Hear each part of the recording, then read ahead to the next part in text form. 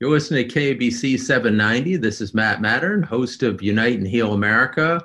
My guest is Nick Lapis, Director of Advocacy from the organization Californians Against Waste. Welcome to the show, Nick. Thanks for having me, Matt. Tell us a little bit about Californians Against Waste and what your organization does and how you ended up there. Yeah, so Californians Against Waste is an environmental advocacy organization. We've been around since 1977. Originally really focused almost exclusively on passing a bottle deposit in California. So the 5 cents or 10 cents you pay when you go buy some soft drinks, we call that the bottle bill. And that was really the focus of the organization for probably the first 10 years or so. And then after we successfully passed the bottle bill in California, we moved on to a lot of other waste-related issues, everything from hard to handle products like tires or electronic waste to more recently, we've been very focused on plastic pollution and the organic waste, so food scraps and yard trimmings and getting that composted. It's kind of a wide variety of issues that are all related around waste management and recycling. And as for me personally, I've been with the organization for 14 years at this point, straight out of college. And studied environmental science and at UC Davis and got a job at CAW and never left. Go Aggies. So I work with a couple of UC Davis grads, and it's a great school. It's kind of interesting. I'm a little bit older than you, and so I remember the bottle deposits coming into play, and I didn't remember exactly the date, but I guess that kind of refreshes my memory that it's been whatever it was, late 70s, early 80s when they first came into play. 1986 is when the state law was passed. Wow. So prior to that, was there no return policy in terms of payment? No. I mean, individual, maybe like an individual milk company might have some kind of deposit or something, but there was nothing statewide. Mm-hmm.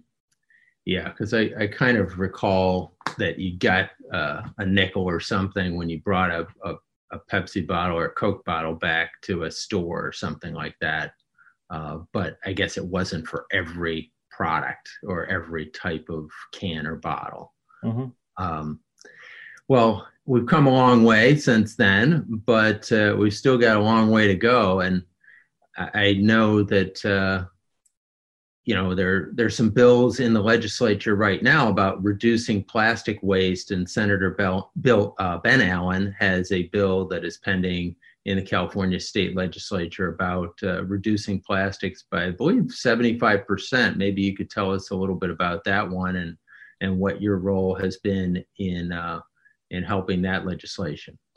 Sure. I mean, we've seen increased interest from the legislature over the last few years in this issue, and I think that's sort of a reflection of the public really beginning to care about this issue.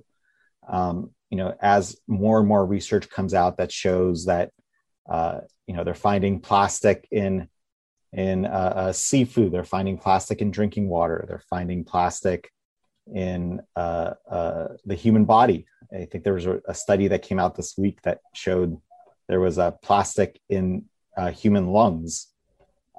There's recent research showing that bits of plastic can cross the placental barrier. And so I think all of that has sort of forced a reckoning where the public has said, what are you doing about it?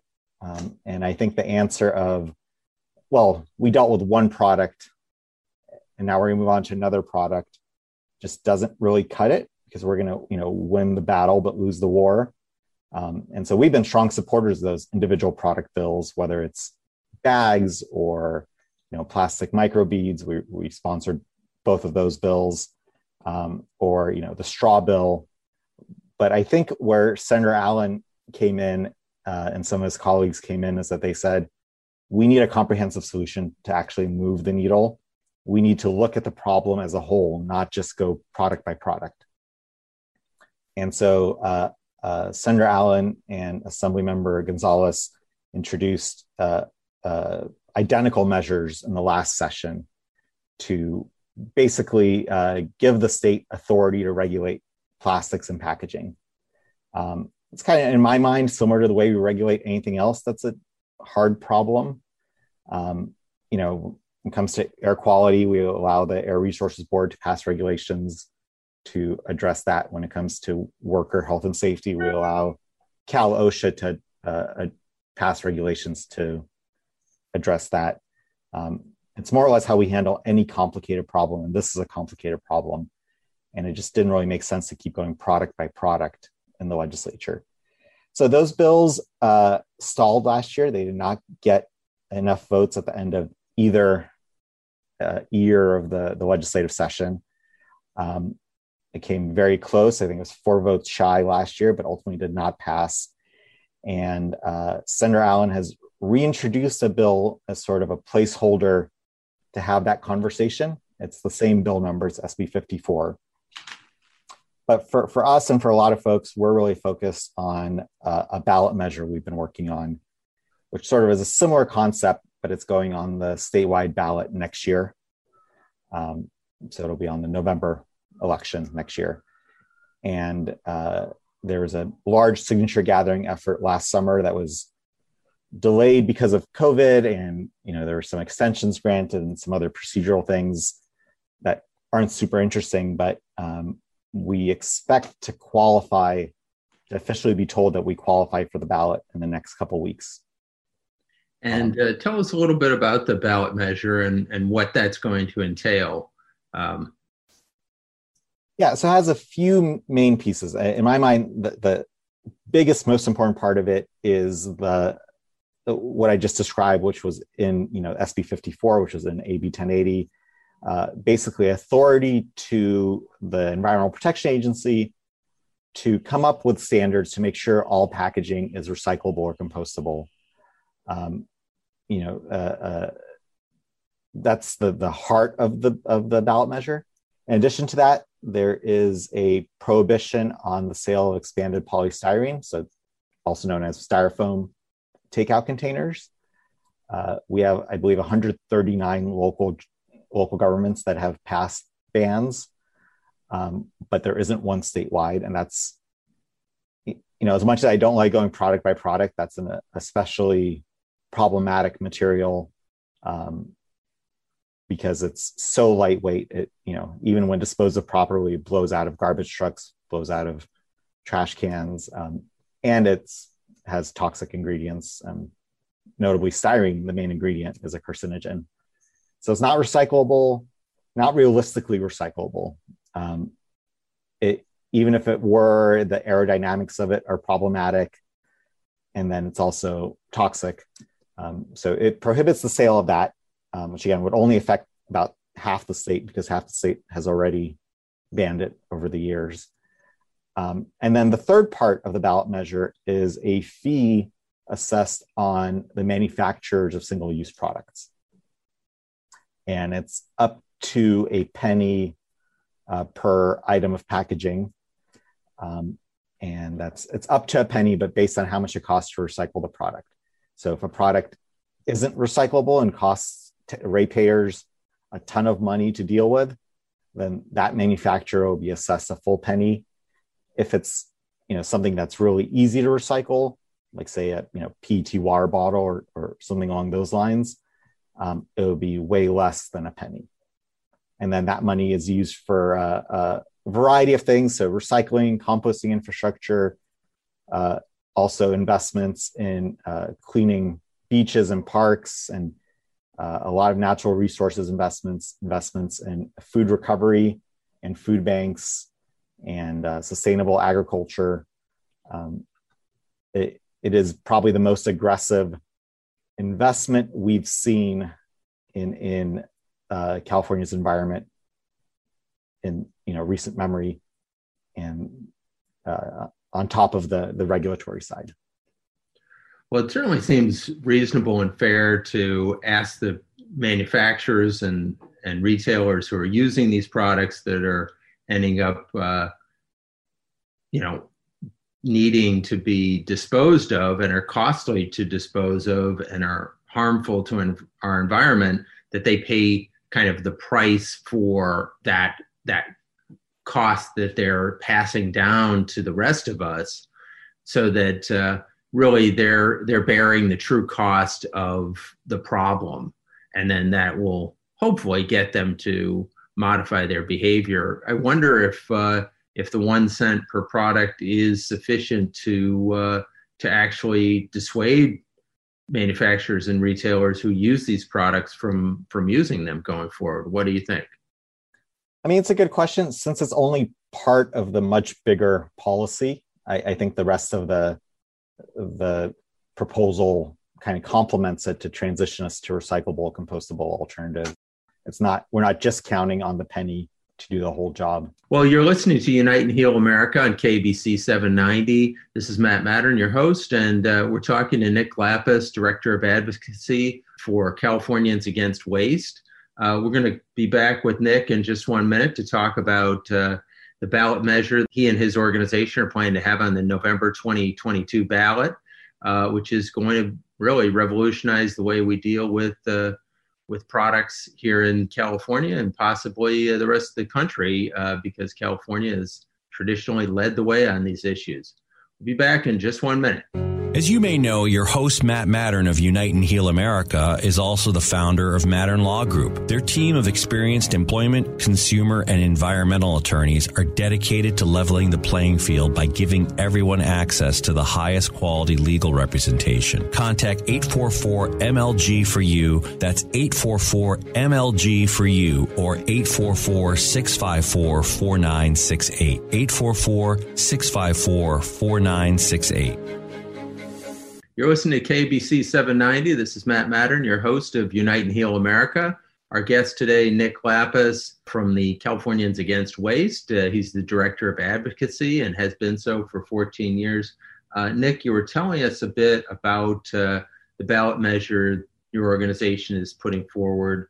I was asking about how this is going to work with manufacturers. Will this really dissuade them? And you were about to tell us a little bit about how you think the structure of the measure would do that. Yeah, so the fee is a part of it.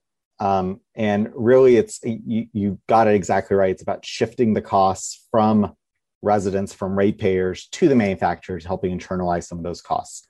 So the fee is part of it. But in my opinion, the most important part of the ballot measure is the regulatory authority that we're giving the state Environmental Protection Agency. And basically, we're telling them require packaging to be recyclable or compostable. And it's not that crazy of a concept. I mean, if you think about some types of packaging, we're already there. If you think about beverage containers, for example, you walk down the aisle at the supermarket, and whether it's Coke or Pepsi or Dr. Pepper, they all use recyclable PET bottles, recyclable glass bottles, recyclable aluminum cans. They're recyclable across brands. So you can take an aluminum can from Coke and recycle it with a Pepsi aluminum can. And from a consumer perspective, you're still choosing the product you want, and there are multiple forms of packaging for it, but all of them are compatible with the systems that we have. And so I would argue the beverage sector is almost 100% recyclable. And not all of it gets recycled, but we do get really high recycling rates in the 70s and 80s for that material. And what if the rest of packaging could look like that? What if the rest of packaging could be uniform enough that it could be recycled together, that we wouldn't have to, hope that some wacky, clamshell that some toy is using would somehow be compatible with a system that's not designed for it? What if, maybe toys aren't the best example, but what if toys all came in a uniform packaging? Similar with other food items, with, other household items. So in my mind, it's really about making it easier for consumers so that pretty much every choice is recyclable, so they don't have to stand over their trash can, their recycling bin, trying to read the numbers at the bottom of their products, or try to remember what the hell their city actually accepts or doesn't accept. The system needs to be simpler. And I think that, in my mind, is the ultimate outcome of the ballot measure.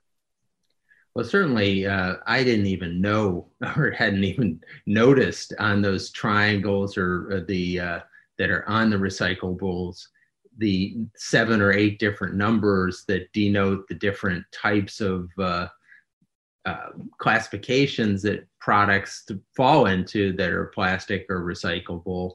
And then, of course, there's the differentiation of whether they're really going to be recycled. And we've had the question that many of them are not being recycled. So we kind of have this sense of the that if we throw something in the recycling bin that has that circle, we're okay. But in reality, I don't think that's accurate. Is that a fair statement?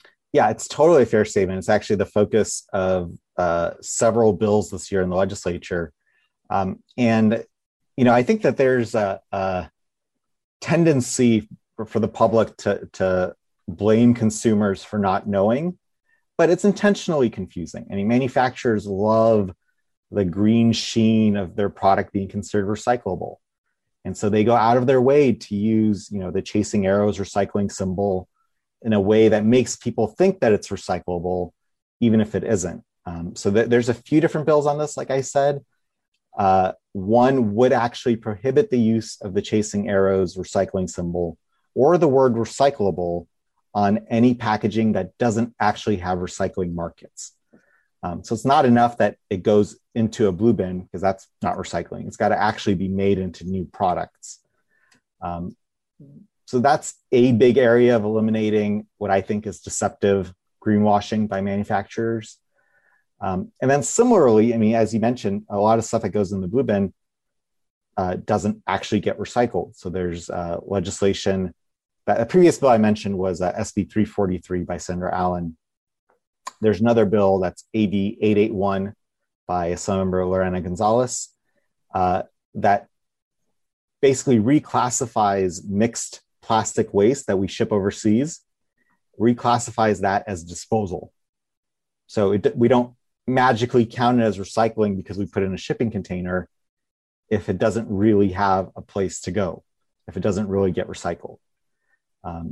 So that's all part of this theme of being honest with consumers about what is and isn't recyclable, which we need to do from a fairness perspective, but also to not let the manufacturers off the hook because they claim that their products are recyclable, and that affects the consumer choices because consumers want to buy the recyclable option. And then the third bill that's in that same vein is AB 1201 by Assemblymember Phil Ting, which does something similar for compostable labeling. It basically limits what can be called compostable to make sure that it really can be composted in California. So it doesn't have toxic ingredients. It meets the ASTM standards for breaking down. It is third-party certified. It's labeled in a way that's not confusing to consumers. And so all of those bills kind of go together in this general sense of let's be more transparent about what is and isn't recyclable, and let's make it easier for consumers to know what goes in what bin, and then let's move away from the things that are not recyclable. Well, you talked about a lot of things being shipped out of the country, and I saw recently an article about all the trash that we are still shipping to Southeast Asia, and to me, I think that's just pushing off the problem to somebody else and creating another problem on the other side of the planet, which is still our problem because we only have one planet, and all this stuff cycles back into whether it's the ocean or into the ground. We're going to still have to deal with that problem somewhere down the road. And to me, it's a short-term solution. How are we going to deal with that one? Yeah, you're exactly correct. And that's really the point of reclassifying that as disposal. Because really, there isn't much economic incentive for people to ship worthless stuff overseas. They do it to meet recycling targets. Every city has to recycle half of the waste that they generate, and putting stuff in a shipping container counts. And so reclassifying that as disposal is going to eliminate a big part of that incentive. And there are some products that are legitimately recycled overseas, but it's not the mixed leftover plastic. That stuff is pretty much garbage. And historically, it's been hand sorted overseas, and people have picked out the stuff that we miss in there. So maybe some, bottles or jugs that are recyclable, and they get kind of hand sorted, but they don't have the infrastructure to deal with the rest of it, which is the majority. And if it's getting thrown away, best case scenario, if it's getting landfilled overseas, worst case scenario, if it's ending up directly back in the ocean, or, being used as stove fuel in somebody's house where it's toxic. None of that should count as recycling. And that's really the impetus for AB 881.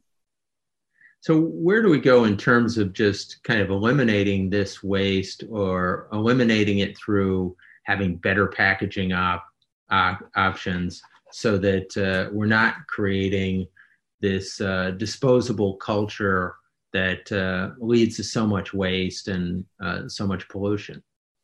Yeah, and a part of it is redesigning the packaging to make it more consistent, make it more aligned with our existing recycling system, so that we can recycle it. That's part of the problem, or part of the solution. But the other part is really going back to more reuse and refillable systems. My pet peeve is, every time you go into a coffee shop, they give you your coffee to go, whether or not you're drinking it there or not.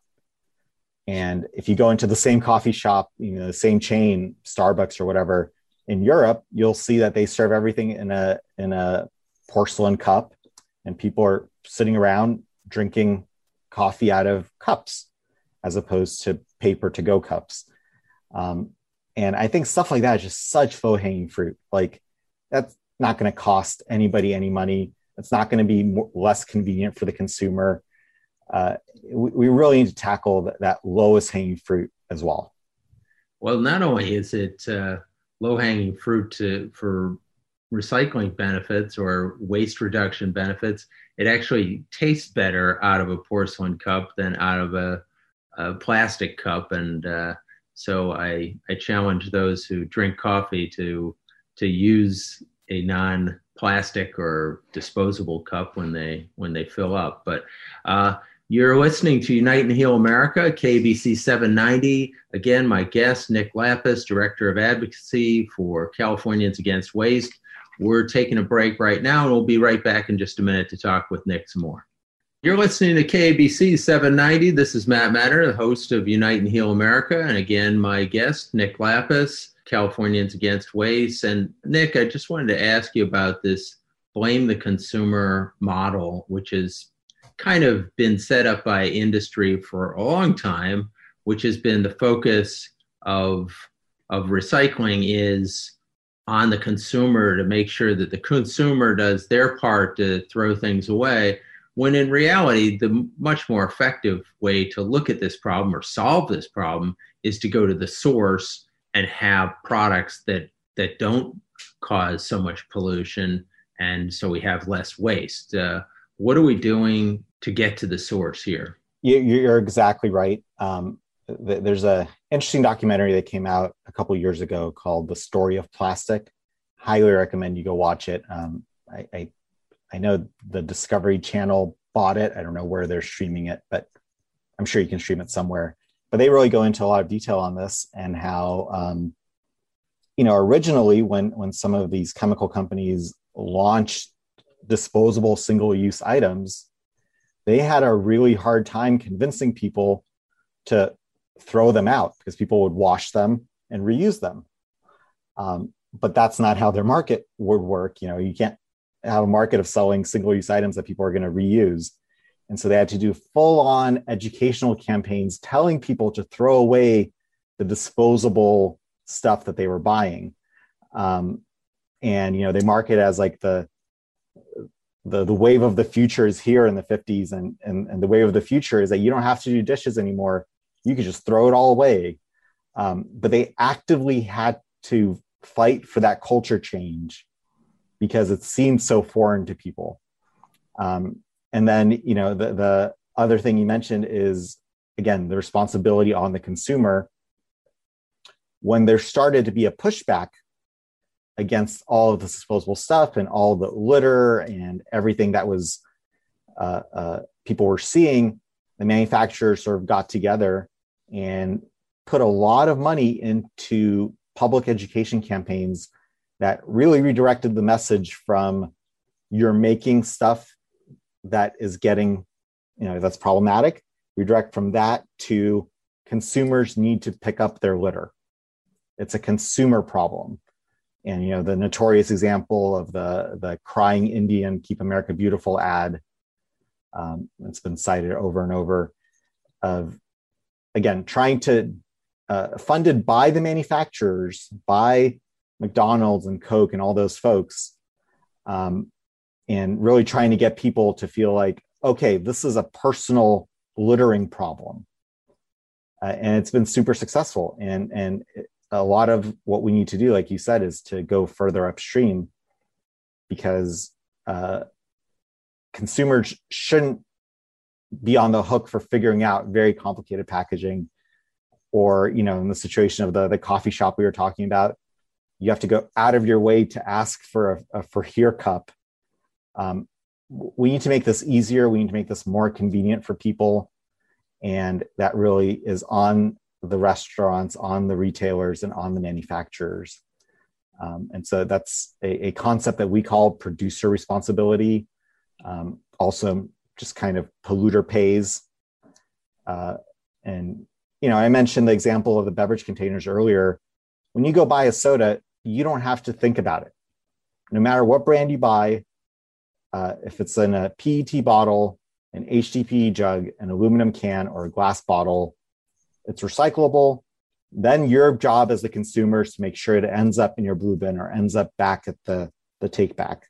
Right. It's it's classic market economics, is that people who create an externality, or as they say, or a cost like that, should pay for the cost of what they're creating. And if that's pollution, then they should pay for the cost of it. Why should I, as a taxpayer consumer, essentially bear the cost for the company that is creating a polluting device? It doesn't make any sense. I mean, we need to go upstream, and the party that is creating the polluting materials should pay for it and pay the true cost, so that then they may change their ways if that's the case.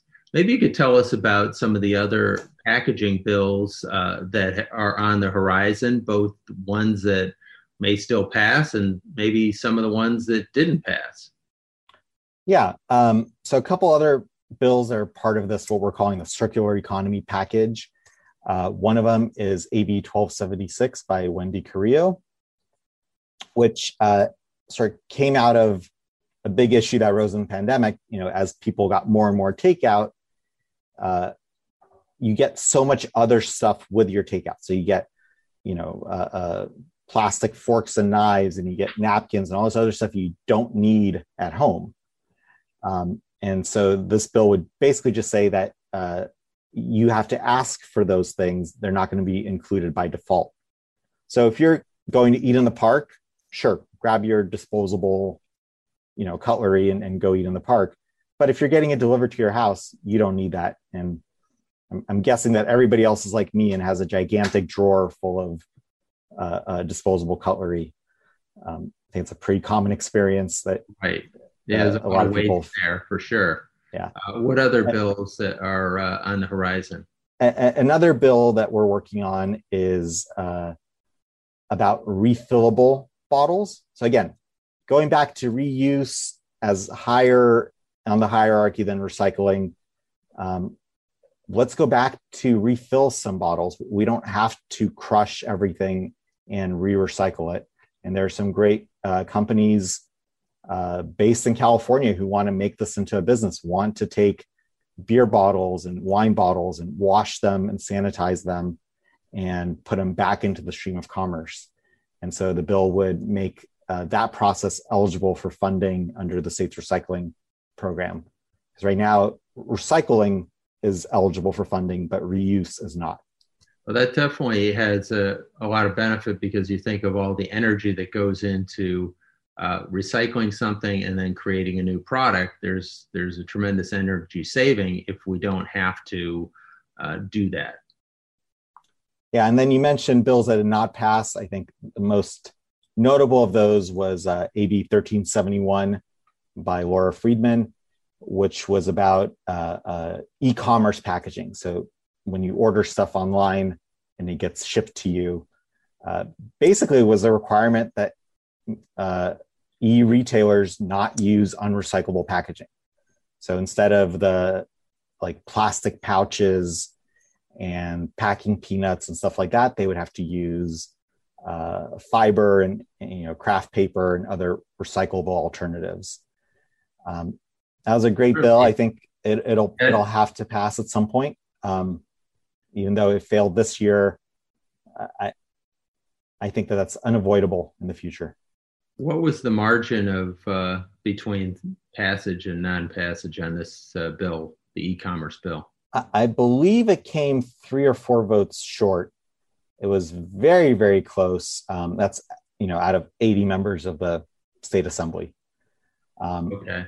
As a general rule, the legislature can be a conservative body in the sense that, not in the political sense, but in the sense that new ideas take a few years to percolate through the process if people get used to them. And this was a new idea. I frankly think it got really far, given that it was a brand new idea and given how much opposition there was from the various trade associations, for the tech companies, for the various people who make anything. I mean, there's opposition from all sorts of groups. Right. Well, we all know from getting e-commerce packages, just the amount of waste that goes on in just sending a small product. They usually have 5 times as much packaging as the product actually contains, which is just an insane amount of waste. Yeah. And it's, there are alternatives that they're using in other countries. I believe Amazon in India has completely switched to craft paper. They don't use any plastic packaging at all in their shipping. So it is doable. It is definitely doable. Well, tell us, in the next year, 3 years, 5 years, 10 years, 20 years, where are we going as a state and hopefully leading the country and the rest of the world to have a cleaner environment? What are the things that you see on the horizon? Now, we're going to be back in just a minute, but I wanted to get you started on that, and maybe you can give us a few things that you're focused on in the next year to make a change. Yeah, well, maybe shifting a little bit from what we have been talking about, I think we don't spend enough time thinking about the organic waste. So food scraps, yard trimmings, and organic waste makes up 2/3 of what goes into landfills. And, we get very fixated on some of these things like plastics and other materials. But it's such a waste of resources to be putting the organic waste into landfills. So I think that is really the focus for the next few years in my mind. Well, you're listening to KBC 790. This is Matt Matern, your host of Unite and Heal America, and Nick Lapis, the Director of Advocacy of Californians Against Waste, is our guest. And we'll be talking to Nick more about how we can change California in the coming years to make it a cleaner and greener place. Back in just a minute to talk with Nick some more. You're listening to Unite and Heal America. This is Matt Matern, your host, and the guest is Nick Lapis of Californians Against Waste. And Nick, getting back to the organic waste problem that we have here in California and what we can do about it, and then maybe pivoting to where you see things going over the next 5 to 20 years. Yeah, I mean, I think the organic waste problem is one that doesn't get enough attention. Like I said, 2/3 of the garbage that we send to landfills every year is organic waste. And it seems harmless, right? Because it's just, well, okay, what's an apple core going to do to the environment? But in landfills, there's no oxygen. And so the stuff in landfills rots anaerobically and it releases methane. And without getting into a whole science conversation, basically methane is one of the strongest gases for greenhouse gas impacts. And it's what's called a short-lived climate pollutant, meaning it delivers its entire impact in a 12-year period, as opposed to CO2, which lingers in the air for decades and continues to provide an impact. So if we want to address the impacts of climate change and actually avert some of the impacts of climate change, we have to tackle what's called the short-lived climate pollutants. That's methane, black carbon, some refrigerants, some other gases as well. And so again, you have the apple core that seems totally innocent. When it rots without oxygen in a landfill, it releases methane, and we have rules requiring landfills to try to capture as much of that as they can. But there's only so much you can do with a 500-acre hole in the ground, right? Like methane's going to find ways to escape. And so we and a lot of other NGOs have advocated for years that really the only way to reduce those emissions is to avoid creating them to begin with by diverting that material. And so if you take that same apple core, you mix it with some yard trimmings, you compost it, you can compost it aerobically, so you're turning it to keep oxygen flowing. It does not become methane any longer. It becomes CO2 and it becomes soil, right? It becomes compost. And that finished product is super valuable for agriculture. It's a source of nutrients, but it also builds stronger soils that can then withstand droughts and floods. It's just a spongier soil, which anybody who gardens can tell you the impact of applying compost. But it just seems so wasteful, especially at this moment right now, we're sitting in the middle of this drought. It's the second major drought in a few years.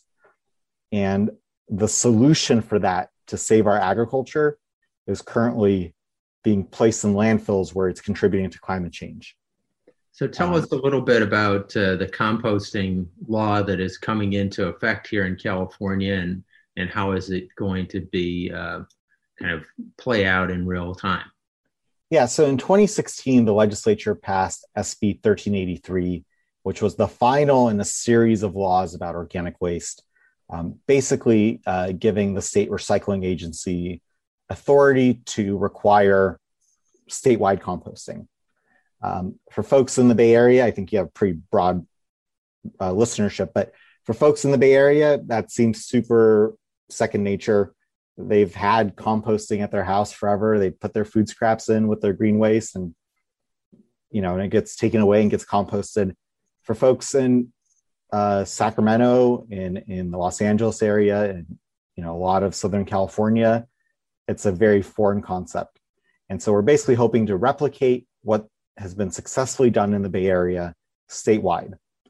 And the regulations go into effect January 1st of next year. So if you live, for example, in the city of Sacramento, you should have gotten a notice from the city in the past couple of weeks announcing that beginning of the year, you can start putting your food scraps in with the green waste, and the city is going to compost it. And we're hoping that statewide, that'll be the case, that everybody will be able to have access to composting service at home, at work, when they're out and about. Sort of the only way it works is if it becomes as ingrained as recycling does. And there's some other really cool parts of the law as well. There are requirements for food recovery.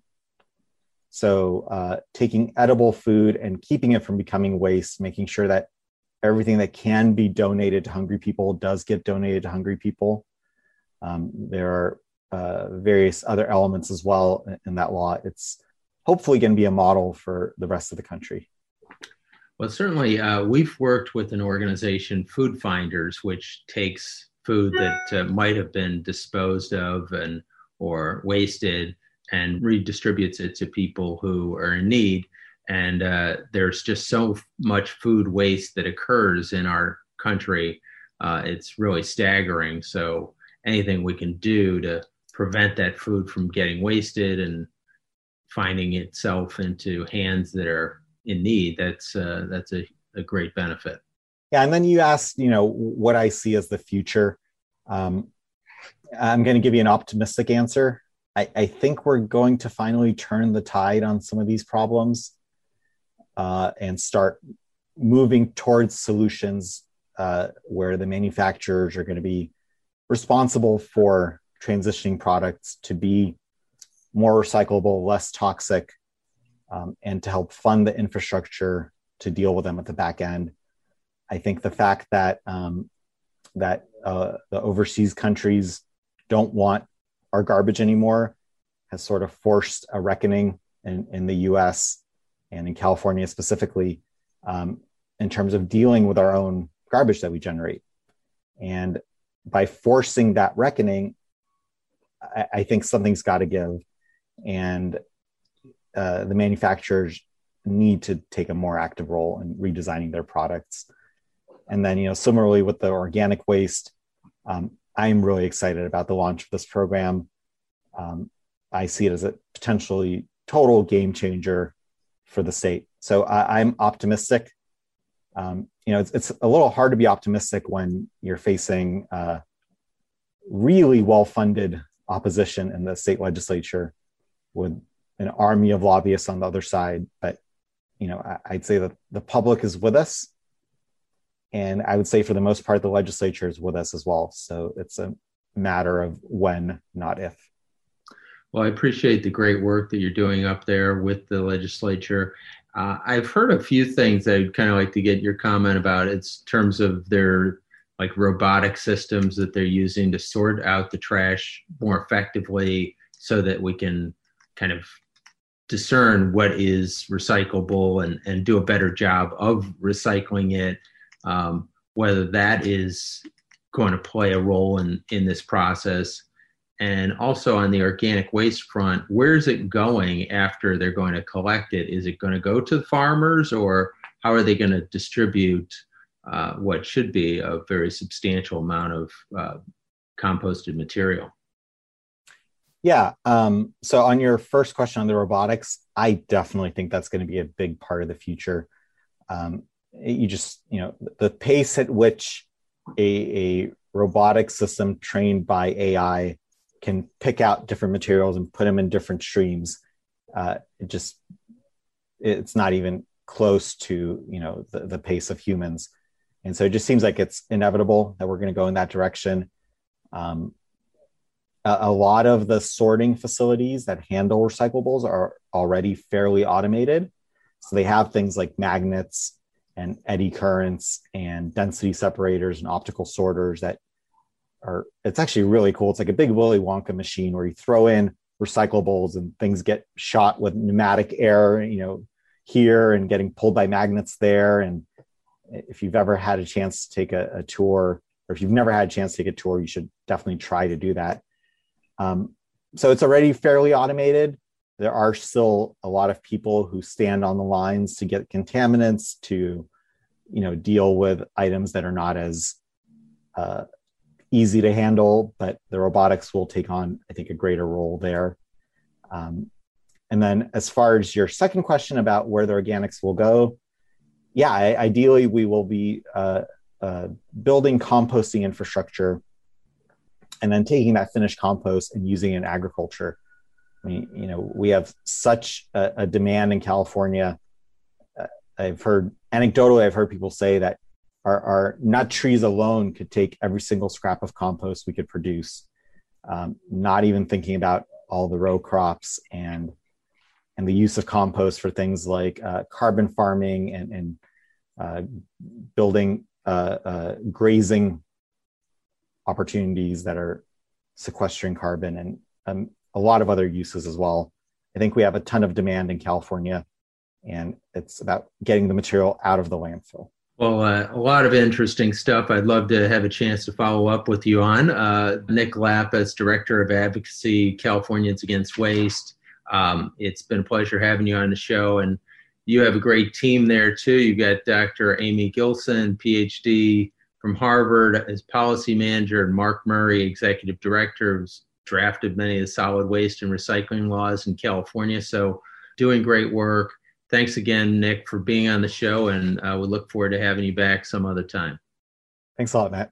You've been listening to Unite and Heal America on KBC 790. Have a wonderful 4th of July weekend. We'll be talking with you soon. As you may know, your host, Matt Matern of Unite and Heal America, is also the founder of Matern Law Group. Their team of experienced employment, consumer, and environmental attorneys are dedicated to leveling the playing field by giving everyone access to the highest quality legal representation. Contact 844-MLG for you. That's 844-MLG for you, or 844-654-4968. 844-654-4968.